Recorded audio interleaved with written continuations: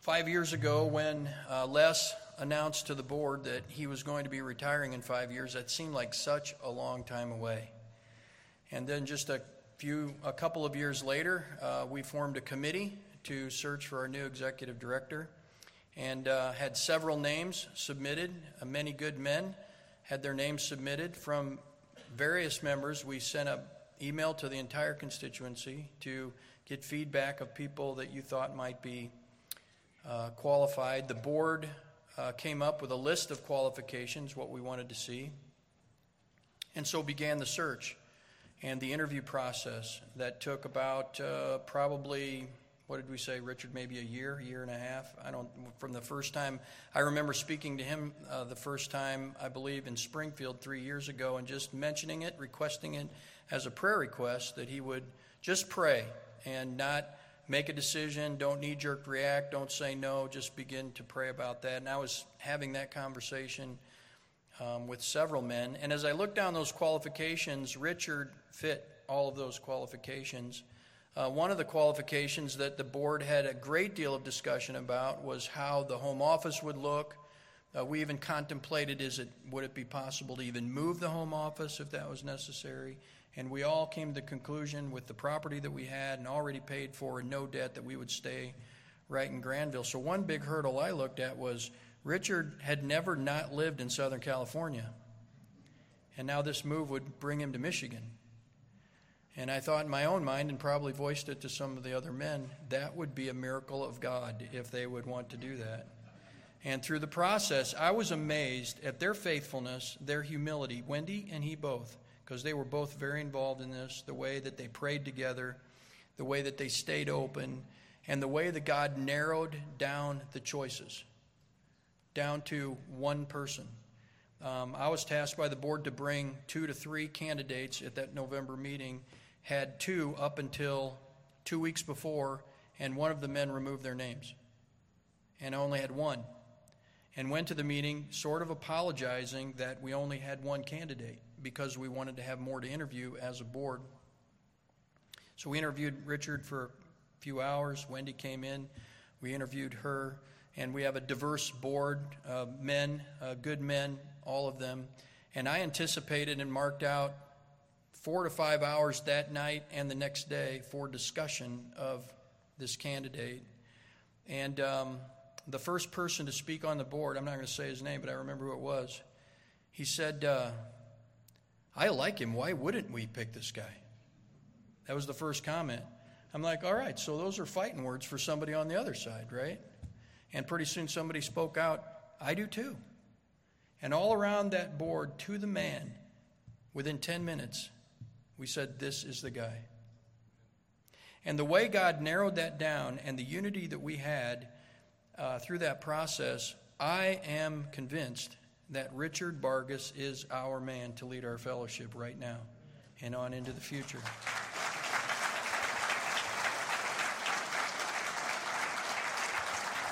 Now, a word of warning to us all. He's not Les Lofquist. He's different. I'm not even going to say who said that. He's different, but he's different good. God uses different people at different times in different ways for different purposes. Les was our guy 19 years ago and was a phenomenal executive director. And I think Richard Bargus is our guy right now, and I believe he's going to be an excellent executive director. So I'd like to welcome him to speak to us tonight from the Word of God. Our executive director designate for about 3 more days, and then he'll be our ED, Richard Bargus.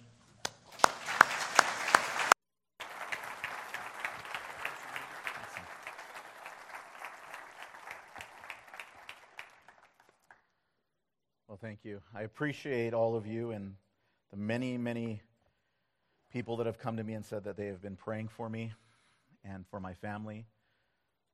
Not just this week, but through this whole process. We know that the hand of God is with us, and we're thankful. There is no better place to be, even California. There is no better place to be than in the hand of God. And so we are completely and totally comfortable wherever God would have us be.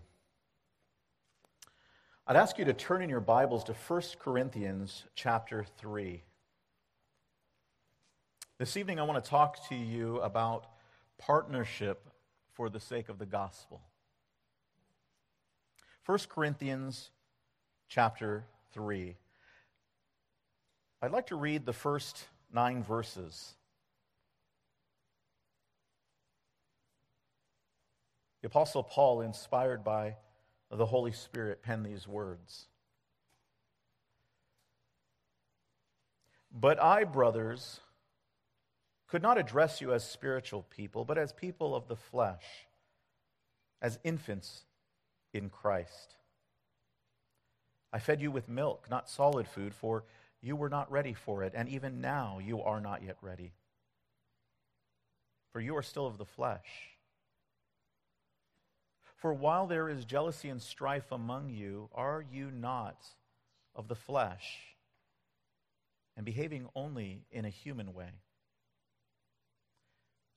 For when one says, I follow Paul, and another, I follow Apollos, are you not being merely human? What then is Apollos? What is Paul? Servants, through whom you believed, as the Lord assigned to each. I planted, Apollos watered, but God gave the growth. So neither he who plants nor he who waters is anything, but only God who gives the growth. He who plants and he who waters are one, and each will receive his wages according to his labor. For we are God's fellow workers. You are God's field, God's building. This is the word of the living God. Would you join me in prayer, please? Oh, Heavenly Father, we are so thankful to be here, gathered together as your people. And as you come and meet your people, you hallow this place. Your presence here in us, among us, and in your word makes this a holy place. And so we ask you, Lord God, that you would speak, for your servants are listening. That you would give us ears to hear. That you would give us a heart to receive, a mind to perceive, and a will to obey. That we might be pleasing to you in everything and in every way. And we thank you that this is only possible because of the precious blood of Jesus Christ, our Savior. Amen. Well, Les mentioned earlier that I've worked in a bank. I remember clearly the day. We had many, many conversations over the last 10 months of all kinds of things. And Les shared with you in his time in the Word of how he found out I worked in a bank. And when he found out about it, he was impressed. But he really shouldn't be. It isn't as big of a deal as Les makes it out to be. Maybe some other things that Les could have been impressed by is I also worked at a fast food restaurant. I was the fries guy. I worked at a clothing store. I worked at an office supply store, a car wash. I worked as a bill collector. I worked at a pet store, and I was a custodian both at Biola throughout my schooling there, and then through Master's Seminary, I was a custodian as well. And as I think about it, it is absolutely astounding and kind of humorous to me that God would call me. I am not extraordinary, so please don't buy all of the press releases. But God does great things through lots of nobodies. Just like our brother Cleggert reminded us the other day in his devotional. Even when Tom shared with you the process of what we went through, I was definitely not seeking this position. I was more like Saul. I was hiding in the baggage when I was called. Even as we talked to a brother just before the service began, I was reminded once again that in the interview, and you can ask anybody that was on that nominating committee, in the interview, I did everything to dissuade them from calling me. even recommending some of the other guys and saying they're a better choice. But God uses lots of ordinary people like you and me, doesn't he? I don't want you to turn there, but in Luke chapter 5, we have the account of Jesus calling the disciples to set aside their regular lives in order to commit themselves to become his disciples. Now, we know from reading all of the Gospels that the disciples had already become familiar and sat and listened at the feet of the great teacher, but they hadn't yet left everything to follow him full time. James and John and Simon Peter were still engaged in their fishing business with the father of James and John, a man named Zebedee. And you're familiar with the account. The fishermen had fished all night. They had nothing to show for it. And in the morning, Jesus comes along to the shore, and he calls them in. He says, "Push out from the shore and cast your nets out once again." Now, of course, being pros, they knew that those heavy nets would be easily seen in the daylight by the fish. But they humored Jesus, and they obeyed him. The nets quickly filled with fish, and then the nets began to break, and the boat began to sink under the burden of so many fish. That glimpse into the sovereignty of the mighty power of Jesus terrified those fishermen because they knew that they didn't stand before any ordinary man. And it was in that context that Jesus called those men away from their business. No longer would they be fishers of fish, they would be fishers of men. In Luke 5, verse 7, it says this: They, the disciples, they signaled to their partners in the other boat to come and help them with these filling nets. And they came and filled both the boats so that they began to sink. The word in that verse for partners means more than simply the idea of them working together. Although that was true. That Greek word really points to a partnership, like a business partnership. These men didn't just work together, they actually pooled all of their resources together to pay for everything that they needed to run this fishing business. They pooled their money to buy the boats, to buy the nets, to pay for repairs, and even for the fishing rights that they would need for the lake. And whatever their work achieved, they divided the revenue according to the investment in the partnership. In other words, when Jesus called these fishermen to become fishers of men, they were already used to working together in partnership for a common cause in order to achieve a common goal. They already understood what it meant to put all their chips in so that they might see benefits on the other side of the investment. In his book, Habits of Grace, David Mathis writes about the partnership of the disciples of Jesus Christ. Listen to what he says. It's quite insightful. He links together the word that is there in Luke chapter 5, and he actually points out that it's a synonym of the word that we're more commonly used to, which is koinonia, the word for fellowship. Mathis writes, the koinonia, Greek for commonality, partnership, fellowship, that the first Christians shared wasn't anchored in a common love for pizza, pop, and a nice clean evening of fun among the fellow churchified. Its essence was in their common Christ and their common life or death mission together in his summons to take the faith worldwide in the face of impending persecution. This fellowship, Mathis goes on to write, is no chummy hobnob with appetizers and drinks and a game on the tube. It is an all-in, life or death collective venture in the face of great evil and overwhelming opposition. True fellowship is less like friends gathered to watch the Super Bowl and more like players on the field in blood, sweat, and tears, huddled in the backfield only in preparation for the next down. True fellowship, Mathis writes, in this age is more the invading troops side by side on the beach at Normandy than it is the gleeful revelers in the streets on VE Day. When we talk about being brothers, united, strong, We really are talking about that kind of fellowship. A partnership that seeks to rally brothers and sisters around the cause of Christ. We are united because we are brothers and sisters in Christ. But we are united for a purpose, for a great cause. Our partnership has a reason. We are grounded in the Scripture, advancing the cause of Christ. And that is our great privilege. This week we've been served so well by all of our speakers, and in particular our general speakers. Every man has repeated this theme of working together for one common cause. And tonight in this final session, I want us to take up this important thing one last time.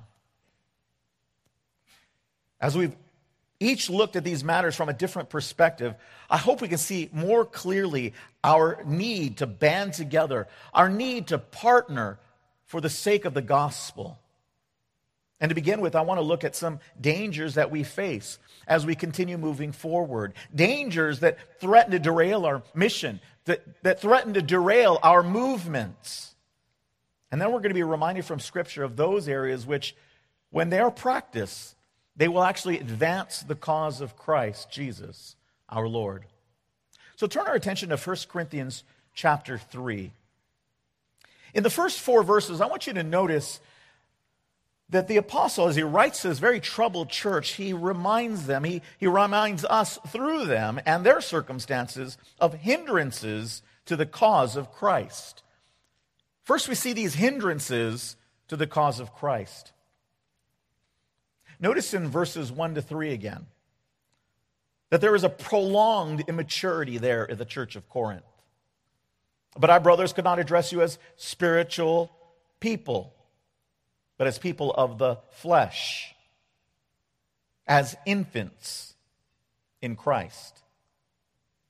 I fed you with milk, not solid food, for you were not ready for it, and even now you are not yet ready, for you still of the flesh. For while there is jealousy and strife among you, are you not of the flesh and behaving only in a human way or fleshly way? Prolonged immaturity. Now, we can make no mistake here, Paul was writing to Christian brethren at Corinth. He calls them in verse 1, brothers. But even though he recognizes the presence of the grace of God in them, he also recognizes that they are immature. They are infants in Christ. Paul says, I fed you the milk of the word, the basic doctrines of the faith. I knew that these would be the building blocks upon which the deeper things of God would be added. But now, Paul says, now after a long period of time has passed, you're not ready to graduate to the solid food of the faith. He says you still can't handle it. But there's a difference. You see, it's understandable when babies can't handle meat, but that changes over time. But it didn't for this church. Prolonged immaturity manifests itself in many ways. But we see here in this text that there are 2 ways that it derails the work of the church. First, in verse 3, we notice that it derailed the work of the church in the carnality that existed in their immaturity. As Christians, the expectation is that the church should behave as Spirit-filled men behave. But Paul notes that many within this church are fleshly. They are carnal. They are acting in such a way as to be described as walking like mere men. There were many in the church of Corinth that were acting in many ways like unbelievers. Brothers and sisters, we are not mere men in Christ. We are men and women saved by the grace of God, and we are His children. And Christians get derailed from being used by God when they become carnal in their thinking, carnal in their living. But if that is even possible to conceive of, and true it happens, worse than that is when fleshly thinking and behavior derails a whole church and derails a whole movement.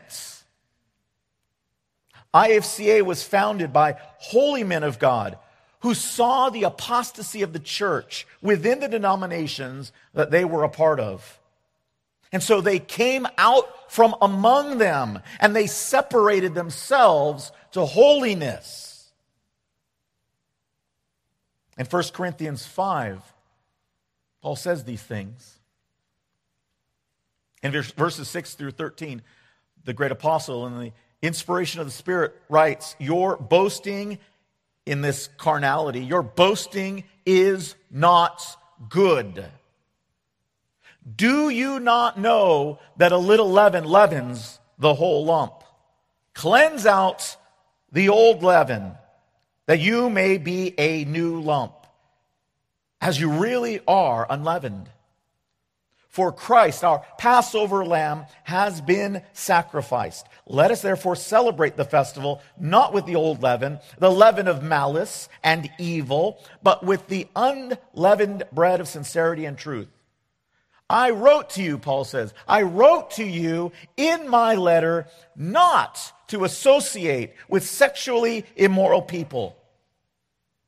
And then he clarifies, doesn't he? Not at all meaning the sexually immoral of this world, or the greedy and swindlers or idolaters, since then you would need to go out of the world. But now I'm writing you not to associate with anyone who bears the name of brother, if he is guilty of sexual immorality or greed, or is an idolater, reviler, drunkard, or swindler, not even to eat with such a one. For what have I to do with judging outsiders? Is it not those inside the church whom you are to judge?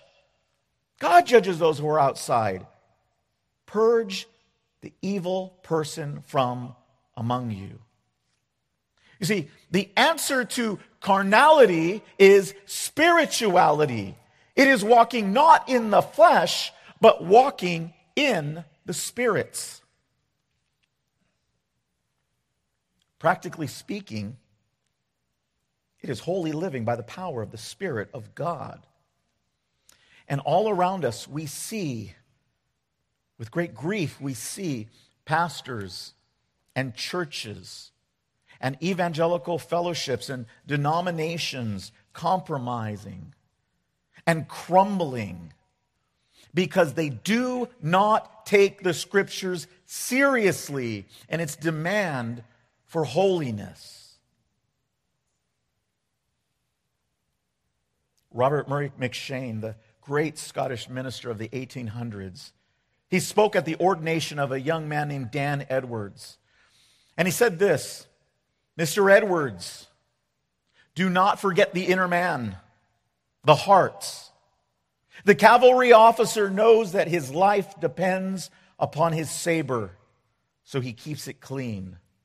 Every stain he wipes off with the greatest care. Mr. Edwards, you are God's chosen instruments. According to your purity, so shall be your success. It is not great talent. It is not great ideas that God uses. It is great likeness to Jesus Christ.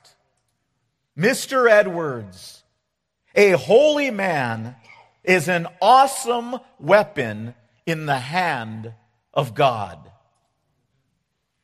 Brothers and sisters, I want to be an awesome weapon in the hand of God.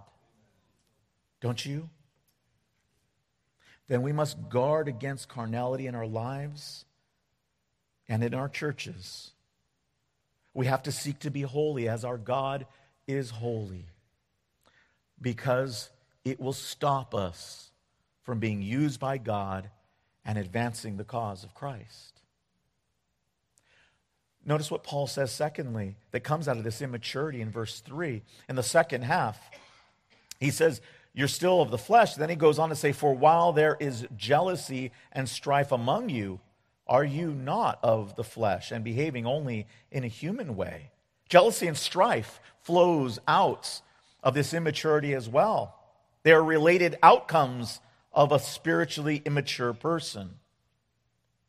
You know, when we aren't working together for the common cause of the gospel, then our energies will be turned elsewhere. And one way is towards frivolous things. That our churches become the centers of Vanity Fair. But another way Paul points to here, and it's towards infighting, jealousy, and strife. The church in Corinth wasn't marked by great spiritual advancement. As you take the time to sit and read through 1st and 2nd Corinthians, you will repeatedly notice that the church is plagued with the concerns that the world is concerned with, about things that they are concerned with, but the church should not be. Popularity and food and cliques and personal rights and carnal pleasures. And even when Paul does turn to commend them about their worship, he spends a massive part of this first letter showing that their worship was infested with a selfish attitude that was manward and not Godward. And a church or movement that loses its focus will soon begin to fight one another. It'll begin to be self-focused. It will begin to be self-centered. And jealousy and strife are not a work of the spirits. They are a work of the flesh. The remedy of jealousy and striving is confidence in the power of God and not man. A lack of confidence leads to jealousy. A man or a woman who's not confident in their place in a relationship will be jealous. They'll strive to keep what they have, and it leads to all sorts of trouble.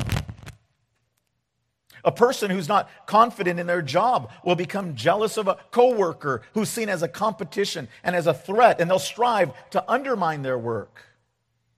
And a pastor who's not confident in the power of the gospel will be jealous of the ministry and the men that are all around him.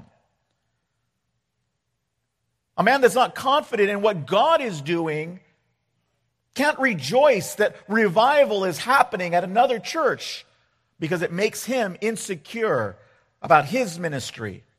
And so he speaks disdainfully about the work that is going on. Brothers and sisters, we need to pray for revival in the world. But are we so set on seeing revival, are we okay if it happens down the street at another church? We should be. We are all on the same page. We are all on the same team. When our Southern Baptist brothers see souls saved, we should rejoice. And when they face trials, we should grieve and we should pray for them. We should pray for our regular Baptist brethren, for our grace brethren. We should pray for all of those around us in the whole church, not merely our own tribe. We aren't saying that doctrine doesn't mean anything. It absolutely matters, but we have to be careful. We have to be careful of the next hindrance to advancing the cause of Christ. Because if we have jealousy and strife in our heart, and jealousy and strife in our churches, and jealousy and strife in our movements, then it is evidence of what we see in verse 4, which is another hindrance. It is a party spirit. Look at verse 4. For when one says, I follow Paul, and another, I follow Apollos, are you not being merely human? Corinth had a lot of theological fanboys in their church, just like we have today. Back in chapter 1, verse 12, Paul described the attitude that prevailed in this carnal church.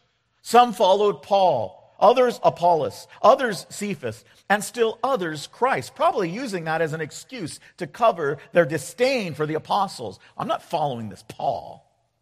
No, I follow Jesus. And that party spirit was dividing the church. It was causing the church to lose its focus on the work that was at hand. It doesn't mean we throw all caution to the wind, and join hands with every Tom, Dick, and heretic. We have our doctrinal standard. But it does caution us. Scripture cautions us against becoming so myopic that we can't work with anyone that is not IFCA. We clearly reject ecumenism. But brothers and sisters, the rejection of ecumenism does not mean the rejection of all other faithful, gospel-preaching, biblical churches and ministries. We often say that pastor, that church, they're not in the IFCA, but they're IFCA. But a party spirit would say, no, if they aren't with us, then they're against us. It reminds me of a fellow pastor I met in California who planted a church in our community in Wilmington. Wilmington, California needs Jesus. Make no mistake about it. So I welcomed this brother, this fundamental Baptist church that was being planted. I welcomed a day where we came together. I met over coffee with them. We talked about our churches. We talked about our ministry. He was a pleasant young man. And in the course of that conversation, it became clear that he couldn't partner with us because we weren't KJV only. And we didn't sing exclusively from a hymnal. Now, brothers, I could fellowship with him, no problem. He was a great guy. I think he loves Jesus. I think he wanted to see souls won for Christ. I think he wanted to do the work of Christ. I think we had far more in common than we didn't have in common. And I could fellowship with him, but he wouldn't fellowship with me. He wouldn't fellowship with our church. He had an us for and no more mentality. And it saddened me greatly when his church plant shut down a few years later, because I knew that it was in part to the fact that he had such a party spirit that he ended up alienating everybody else and serving all by himself. And going beyond this, there are some who might even take that party spirit even further. They might even say that even within the IFCA, we're not able to fellowship with one another unless we line up in every way with our personal understanding of all kinds of doctrines. It actually reminds me of the guy I read about the other day. This is what he said. He said, I was walking in San Francisco along the Golden Gate Bridge when I saw a man about to jump off. And I tried to dissuade him from committing suicide and told him simply that God loved him. And a tear came to his eye. I then asked him, are you a Christian or a Jew?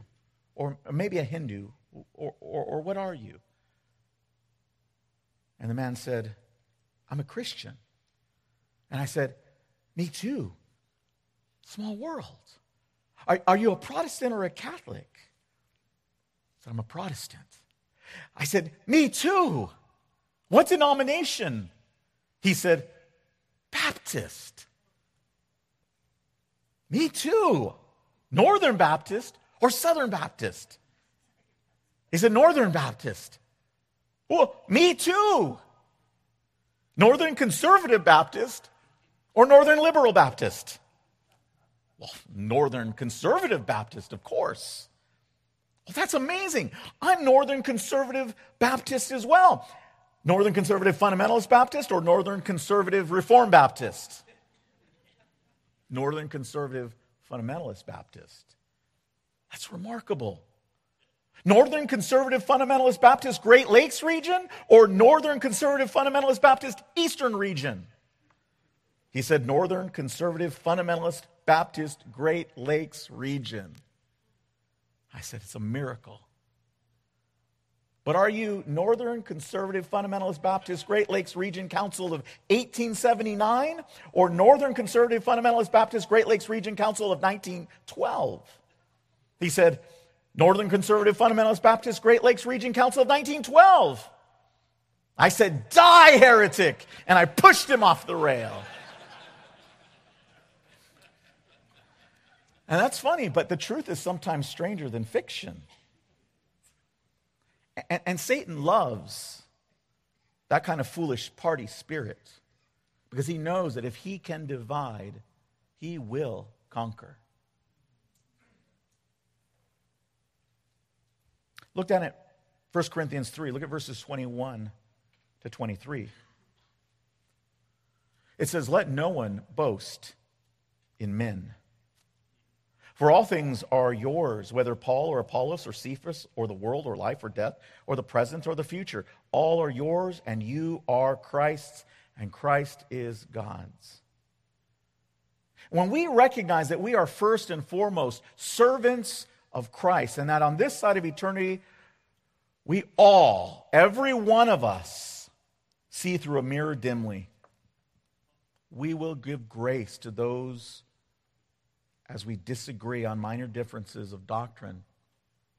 And we will work together in partnership for the greater cause of Christ. So what should we be focusing on? We've seen the distractions that pull us away from serving Christ in the advancement of the gospel. Well, the Word gives us in verses 5 to 9 at least two places we need to focus on to ensure that we are advancing the cause of Christ. First of all, in verse 5, let me read it again. It says, "What then is Apollos? What is Paul? Servants through whom you believed, as the Lord assigned to each." Here's the first thing that we need to do to advance the cause of Christ. It is to take a servant's posture. We need to take a servant's posture. You know, Paul took a sledgehammer to the party spirit because he wanted to demolish these statues dedicated to men. And both Paul and Apollos were no doubt embarrassed that there were divisions along the lines of their own personalities. And I say personalities because the divisions weren't along doctrinal lines, because Paul and Apollos preached the same gospel. So what does he say? Apollos? He's nothing to be praised. Me, Paul? I'm nothing to be praised. No, Apollos and Paul, if they were to make a statement about themselves, Paul would insist that we see them, as he says there in verse 5, as servants, diakonoi, table waiters. Have you ever seen a statue dedicated to a table waiter? Even more. How many of us even know the name of the waiter or the waitress that served our dinner tonight at our table? Many of us probably didn't even notice them unless we needed service, unless they were a little slow, unless they spilled some coffee on us accidentally. And that same word for a table waiter is the word that's used here. Paul says, stop putting the spotlight on the waiters. We're serving. Notice, as the Lord assigned to each. Paul's saying that some of the Corinthians were dedicated to Apollos, and some of them are dedicated to Paul because they happened to be the one who led them to the Lord, and so they had gained their loyalty. And however thankful that they were, their loyalty was misplaced. We are not called by God to be loyal to men in the same way that we are to be loyal to the Lord Jesus. Our loyalty to others should pale in comparison to our loyalty to the cause of Christ and our service to the King of Kings. On Monday night, Pastor Montoya mentioned that he and I had spoken about me being his successor at his church when he retired. That's a secret most people didn't know until Monday night. I was shocked that he let out of the bag. My mother-in-law, when she watches this on video, is going to be shocked. She didn't know it. Behind every great man is a surprised mother-in-law, Pastor Montoya said. She's really, really going to be surprised. But you know, there's more to that story. After I was nominated and completed my first interview, I came back from the convention. I had to have a conversation with Pastor Montoya, because we had already talked about that. So we had lunch together. I shared with him that I'd been nominated, which I knew he probably already knew, and he did. And I wanted him to know that I would stand by my commitment to him if he wanted me to. I want to be a man of my word. And so I sat with him and I shared from my heart. Pastor Montoya doesn't have a party spirit. And although he loves his church and he is loyal to his church, he is not jealous for his church and loyal to it above his loyalty to Christ and the common good of the movement. His plans for his future were pushed behind as he released me to surrender to the will of the Lord in the IFCA process of selecting the next executive director. A lesser man would have said, no, you can't do that. Let them find another man. I have poured into you. I have invested in you. You have given me your word. You owe me. But he didn't say anything close to that. And as a great man as Alex Montoya is, he is, like all of us, a servant, a table waiter for the Lord. Now, sometimes our movement is challenged by little pastor kings who lord it over their little church kingdoms. They have no vision for greater things for God, and they jealously hold on to what they perceive is theirs. Brethren, we are but servants to our great King. We are not to be like the world that scratches and claws its way to the top. We must be united in partnership for the sake of the gospel. And we cannot do that unless we take a servant's posture. Yes, Lord, whatever you would have of me, I will do it. Notice, secondly, to advance the cause of Christ, Paul describes in verses 6 and 9 that it requires labor for the harvest. I planted, Apollos watered, but God gave the growth. So neither he who plants nor he who waters is anything, but only God who gives the growth. He who plants and he who waters are one, and each one will receive his wages according to his labor. For we are God's fellow workers. You are God's field, God's building. Naturally flowing out of that servant, that waiter metaphor, is the reality that waiters work really, really hard. And so do farmers. A lazy farmer is a hungry farmer.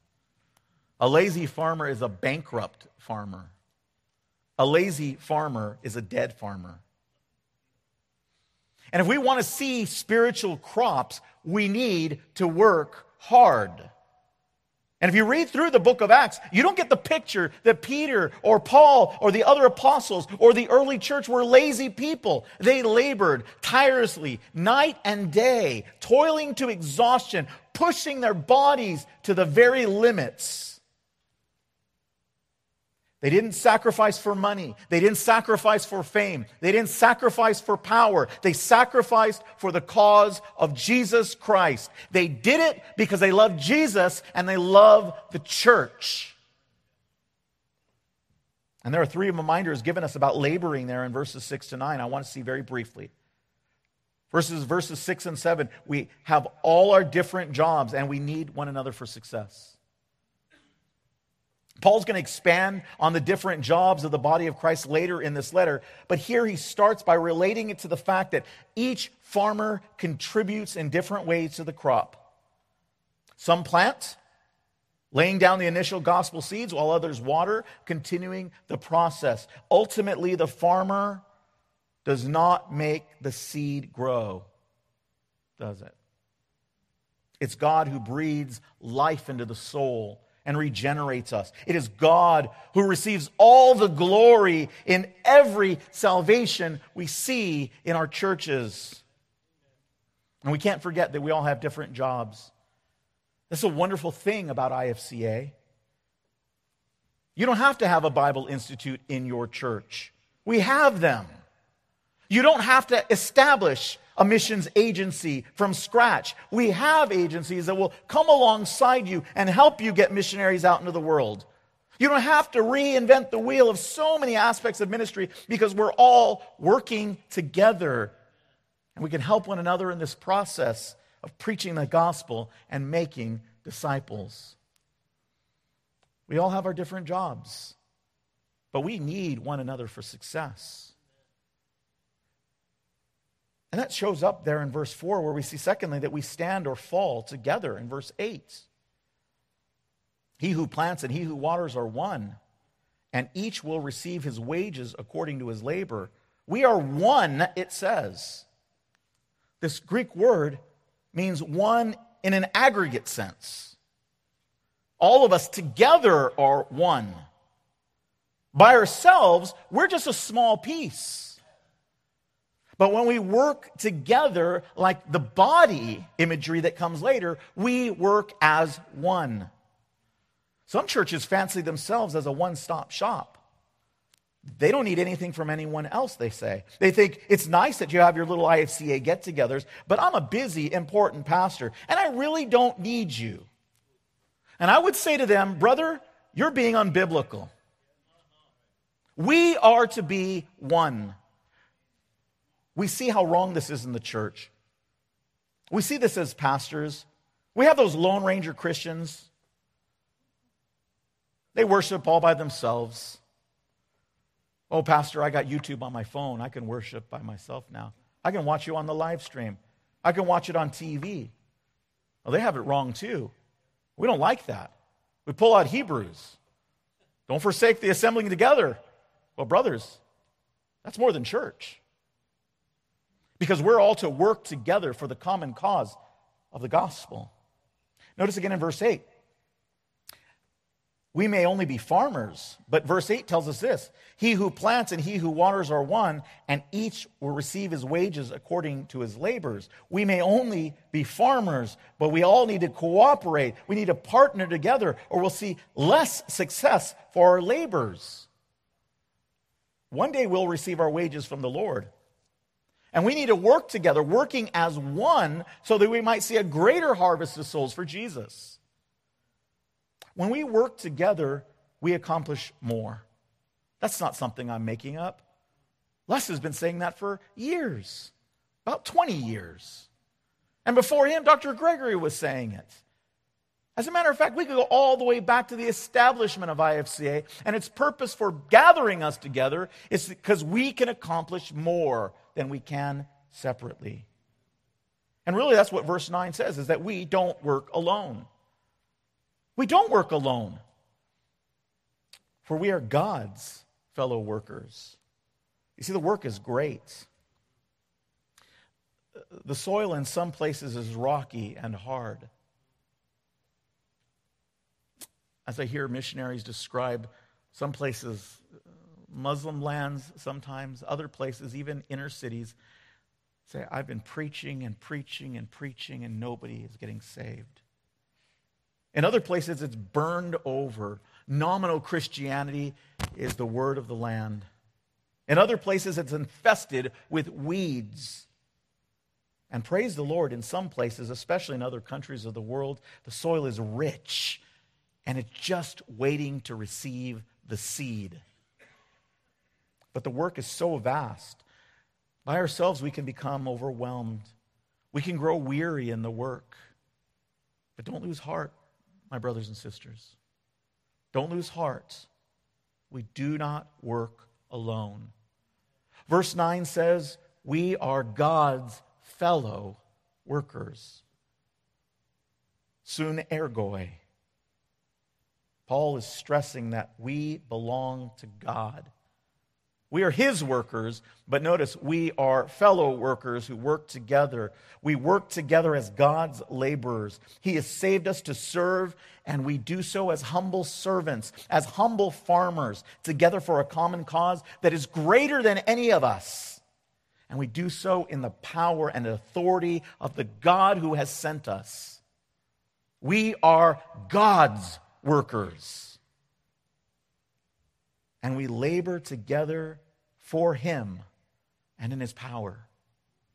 But Paul also means to stress that we work in cooperation with God when we work as God has ordained.